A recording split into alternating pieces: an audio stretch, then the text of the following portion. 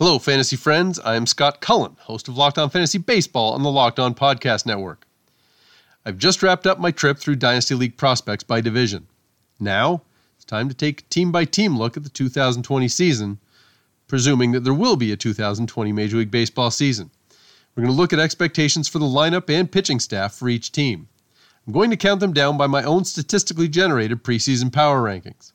That means I'll start at number 30 and work my way to number 1, and the good Lord willing, we might have some idea about the fate of the 2020 baseball season by the time that top team gets its time in the preview spotlight. So, starting at number 30, it's the Detroit Tigers, coming off a 47-win season in 2019.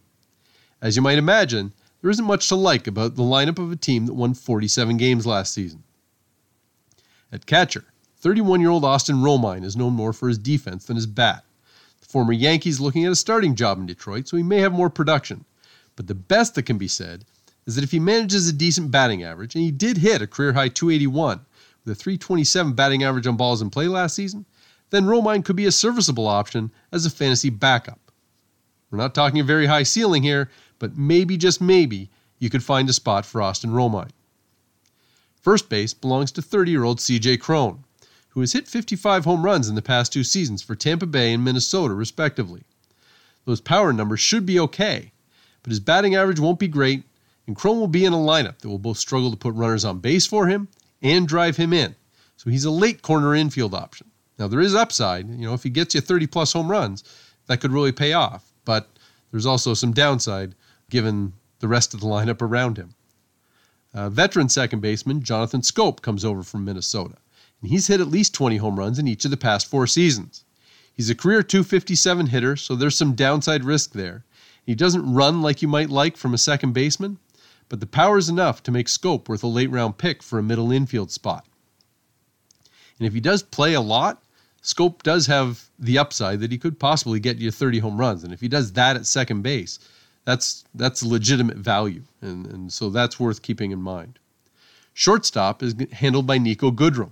While he's not a high-end option, he has a lot of positional versatility, which can make him a little more useful as a depth option, where you can play some first base, some second base, some shortstop, all across the outfield. So Goodrum does have the ability to play in a bunch of spots for you. At the same time, he does have 28 home runs and 24 stolen bases accumulated over the past 2 seasons. His batting average isn't great, but as a late pick or maybe a waiver pickup, Goodrum could have some sneaky value for you. It's low-end value, but value nevertheless. At third base, Jeimer Candelario is trying to hold off a challenge from Doel Lugo, but neither one is productive enough to offer fantasy value. Honestly, no matter which one of them ends up taking the starting job, you're not going to be rushing out to pick them up. They just haven't produced enough in the major leagues to be that excited about what they can do. So let's move to the outfield. Surely there will be big bats just waiting there, right? Right? Well, as you might imagine, the Tigers don't have a whole lot going on in the outfield either. Kristen Stewart, Jacoby Jones, and Victor Reyes can easily be passed up in most leagues. Reyes can run a bit, and he did hit .304 in 69 games last season. But that also came with a .384 batting average on balls in play, so he's due for a regression in that respect.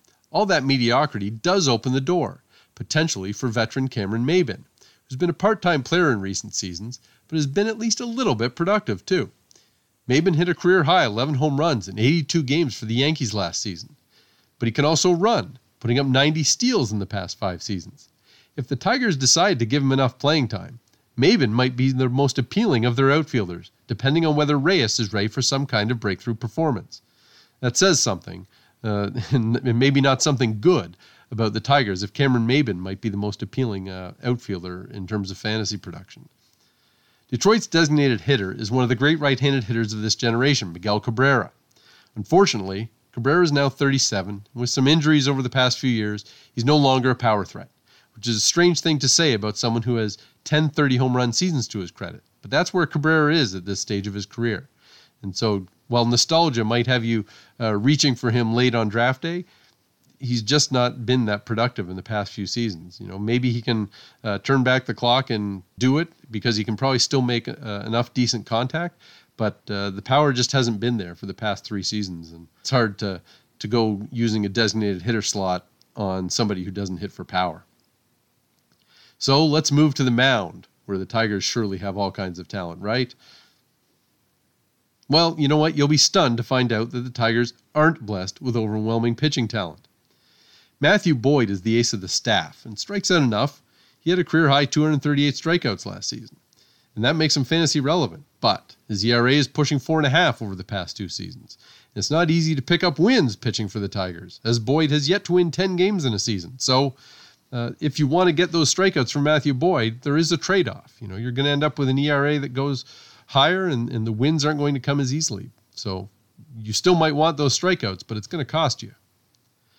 Journeyman Ivan Nova doesn't have a lot of fantasy appeal because, even at his best, he has a low strikeout rate and hasn't finished with his ERA under 4 since 2013. Maybe he will have a favorable matchup or two at times during the season, but that's about the best that can be expected from Nova's fantasy output. Spencer Turnbull and Daniel Norris might catch lightning in a bottle for a few starts, but neither has the profile of a fantasy-relevant starting pitcher. Turnbull did strike out 146 and 148 in the third innings last season, but he's also won 3 times in 33 career starts. Norris has struggled since he was acquired from Toronto in 2015, but he did manage to pitch a career-high 144 in the third innings in 2019. Maybe the best you can hope for in terms of Turnbull and Norris is they hit a hot streak where they get you 2 or 3 starts that are half decent, but we haven't seen anything in the course of their careers to think that they can do it over the full season to make them, worth your while on draft day.